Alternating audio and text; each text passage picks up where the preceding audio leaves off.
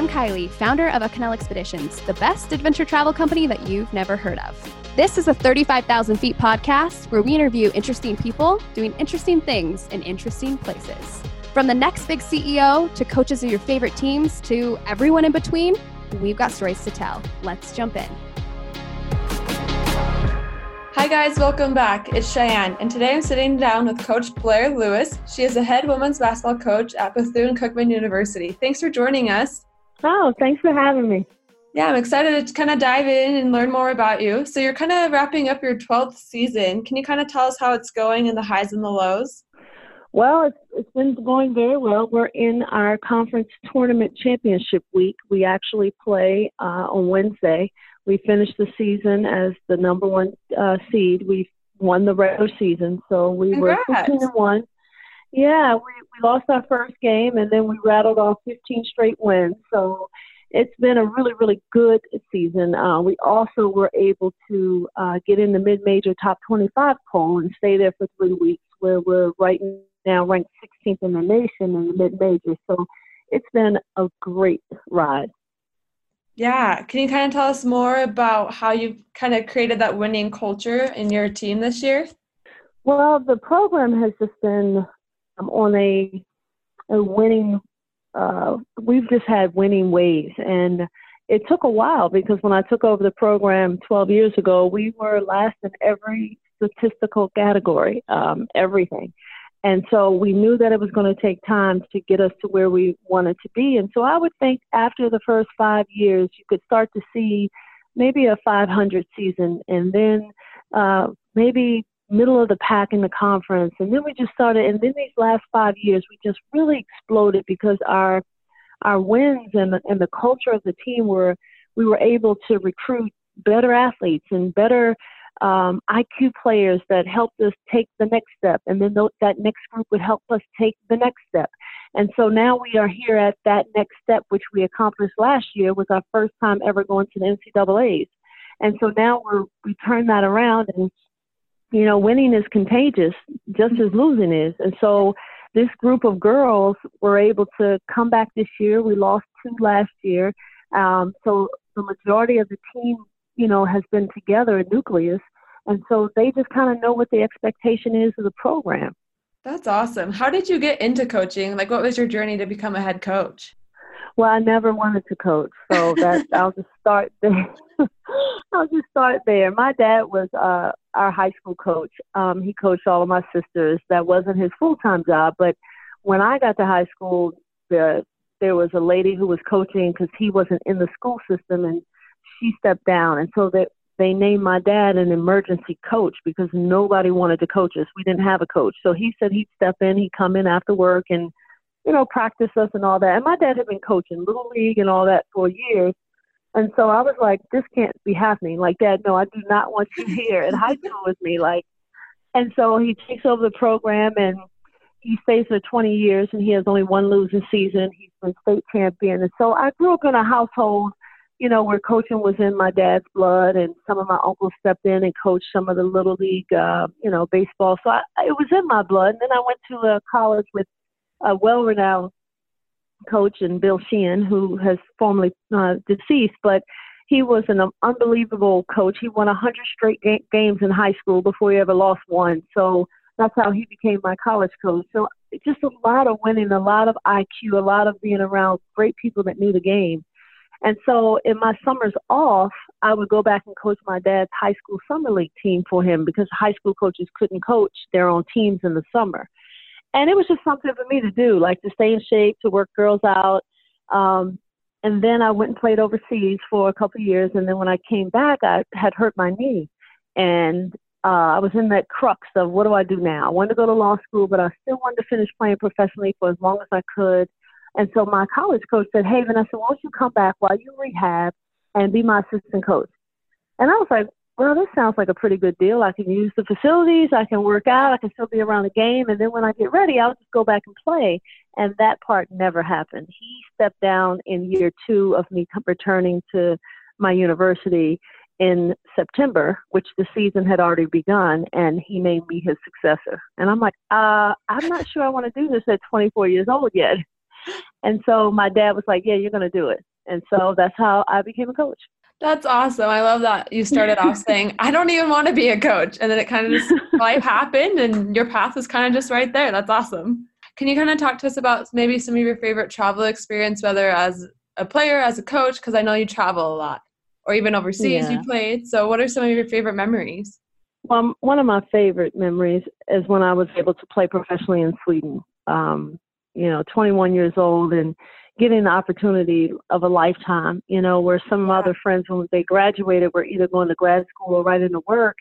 I had an opportunity for my talent to take me across the water to a country, you can only dream of, like going to visit. And it was absolutely the best thing I had ever done. And now I look back on it and I'm like, gosh, I was kind of crazy. Like, I knew no one. Did not know the language. My coach didn't speak English. I had an interpreter there sometimes. It was freezing cold, and I hate the cold weather. And I'm like, what was I thinking? But when they say, hey, you're kind of young and dumb, and that was me. And I enjoyed that entire experience. I made so many good friends, and a lot of them knew English as their second language, so I was able to get along, and then I would learn a little bit here or there. But just to be in Stockholm and go visit another city and try different foods, that was the best time. And I encourage my young players that when they finish, if they can take a gap year, or if they can afford to do an internship or graduate work overseas, to go. It just is an amazing experience. It erases so many prejudices that you have of other countries or other people, or just it broadens your horizons. And that's what it did for me. Yeah, I love that. And I love how you said that you even tell your girls to go and do that if they can, because all the experiences and the life lessons, and it kind of just makes you grow as a person. I love that. Yeah, it definitely does. Have you been able to travel with your team anywhere?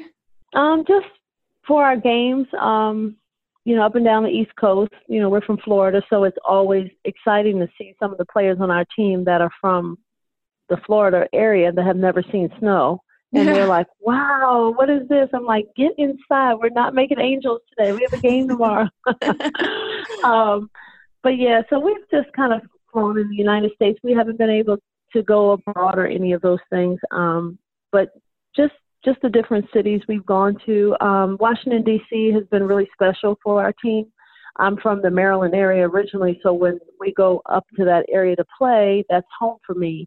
And since they have built the African American Museum, every time we go up there, I take my team to go to that museum. And it is eye-opening. It's breathtaking. You walk away almost feeling numb. But you also walk away with such a rich feeling of your culture, of who you are, of where you came from, of what your people have overcome. And I just think it gives our girls a bigger baseline of saying, hey, you know what? There's nothing I can't do. Look at all that has been done for me. Mm-hmm. And so Mary McLeod Bethune was an unbelievable historic figure in our history, not just in African American history, but in history.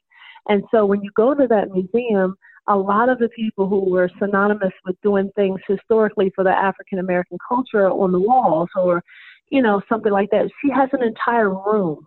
So for our girls to walk into that room and literally take a step back in time, because they have recordings of her speaking and hear her voice as it was then, and her name is on their jersey, it just kind of connects them to, wow, like this is who we play for. Like this is why this university was established at a time when, it wasn't, segregation was very real. And this was the woman who decided to take a step of faith and say, hey, you know what, I'm going to build a college. And to this day, she's the only woman that has ever built a college.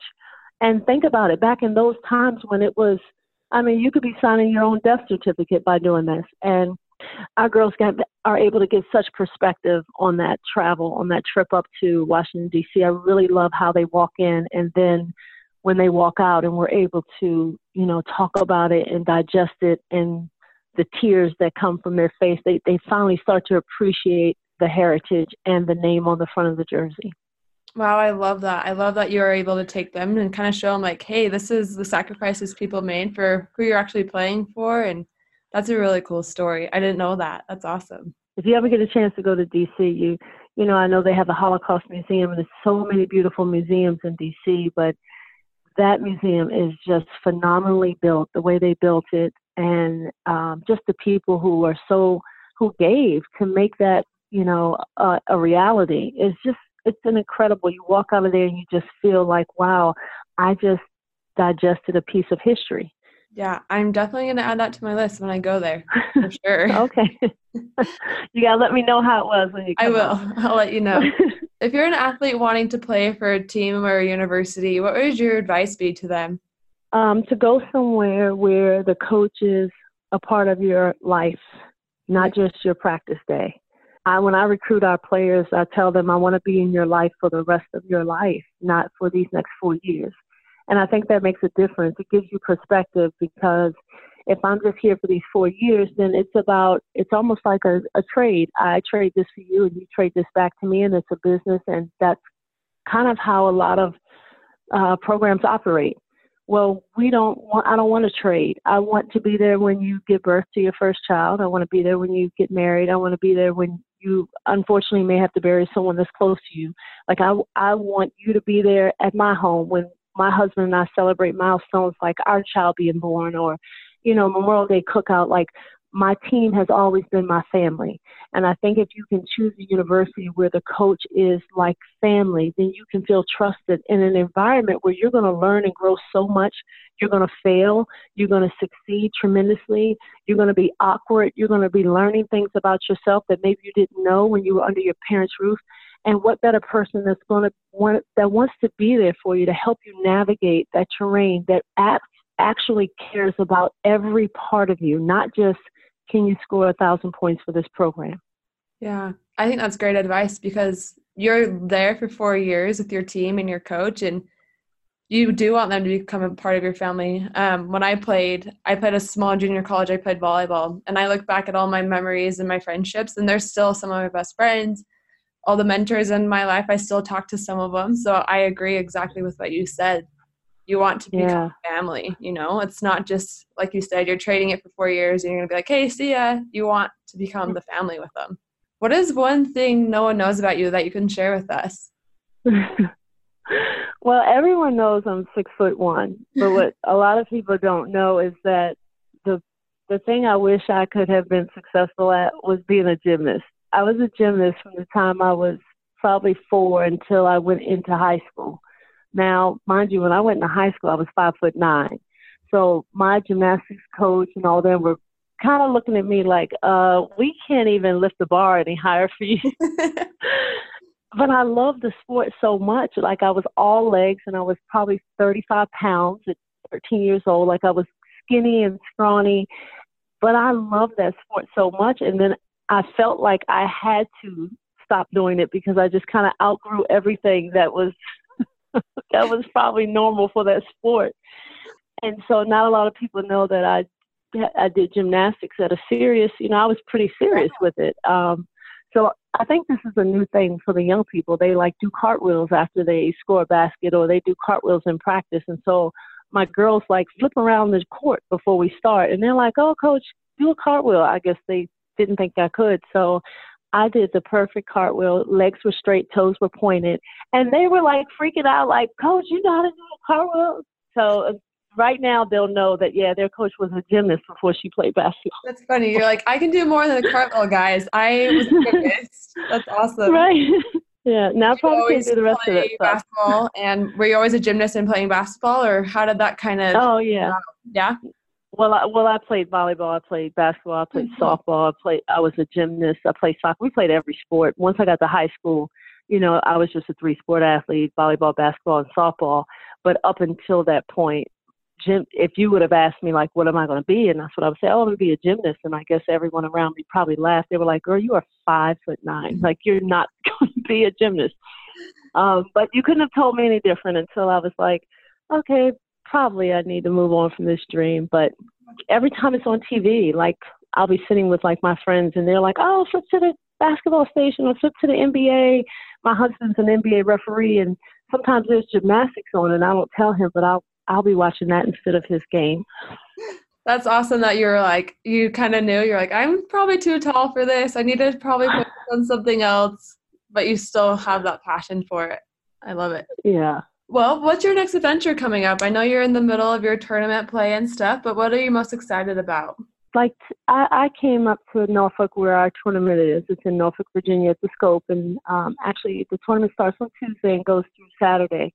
So we have a coaches clinic. All the head coaches do a clinic for all the city of Norfolk kids. And it's really great just to give back.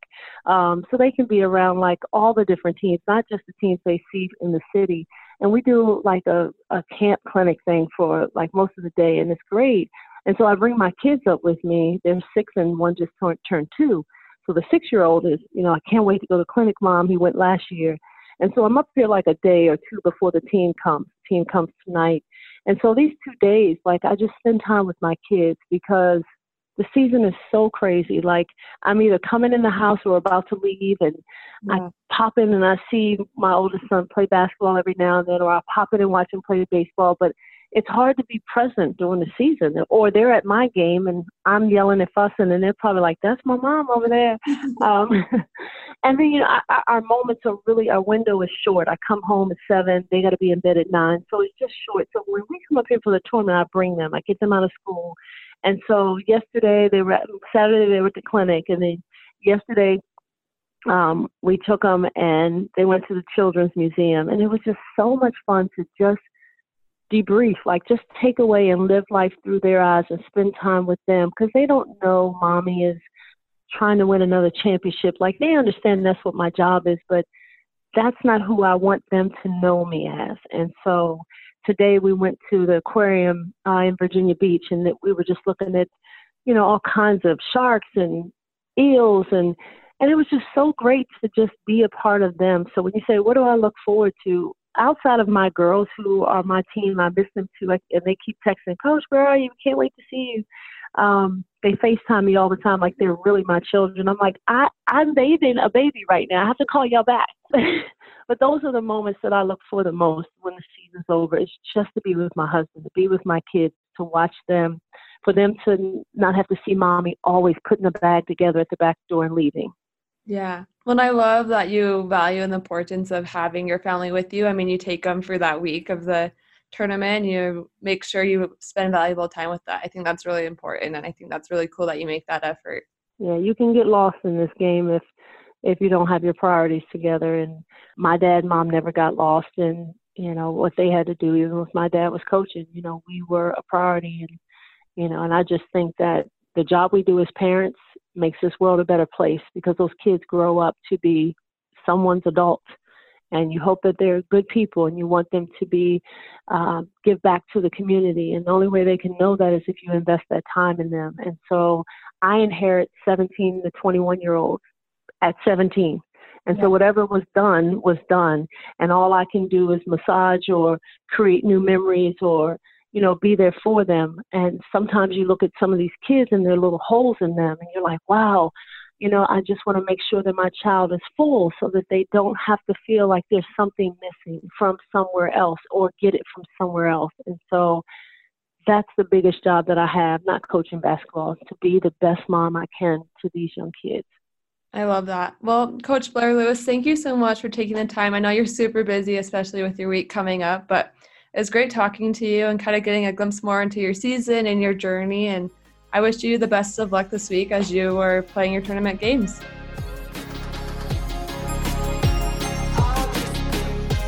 Thanks for listening to the 35,000 Feet podcast, where we chat with interesting people doing interesting things in interesting places. Do you have a story that you want to share? Visit www.acanela.com/podcast to share your story and be featured on our next episode of 35,000 Feet.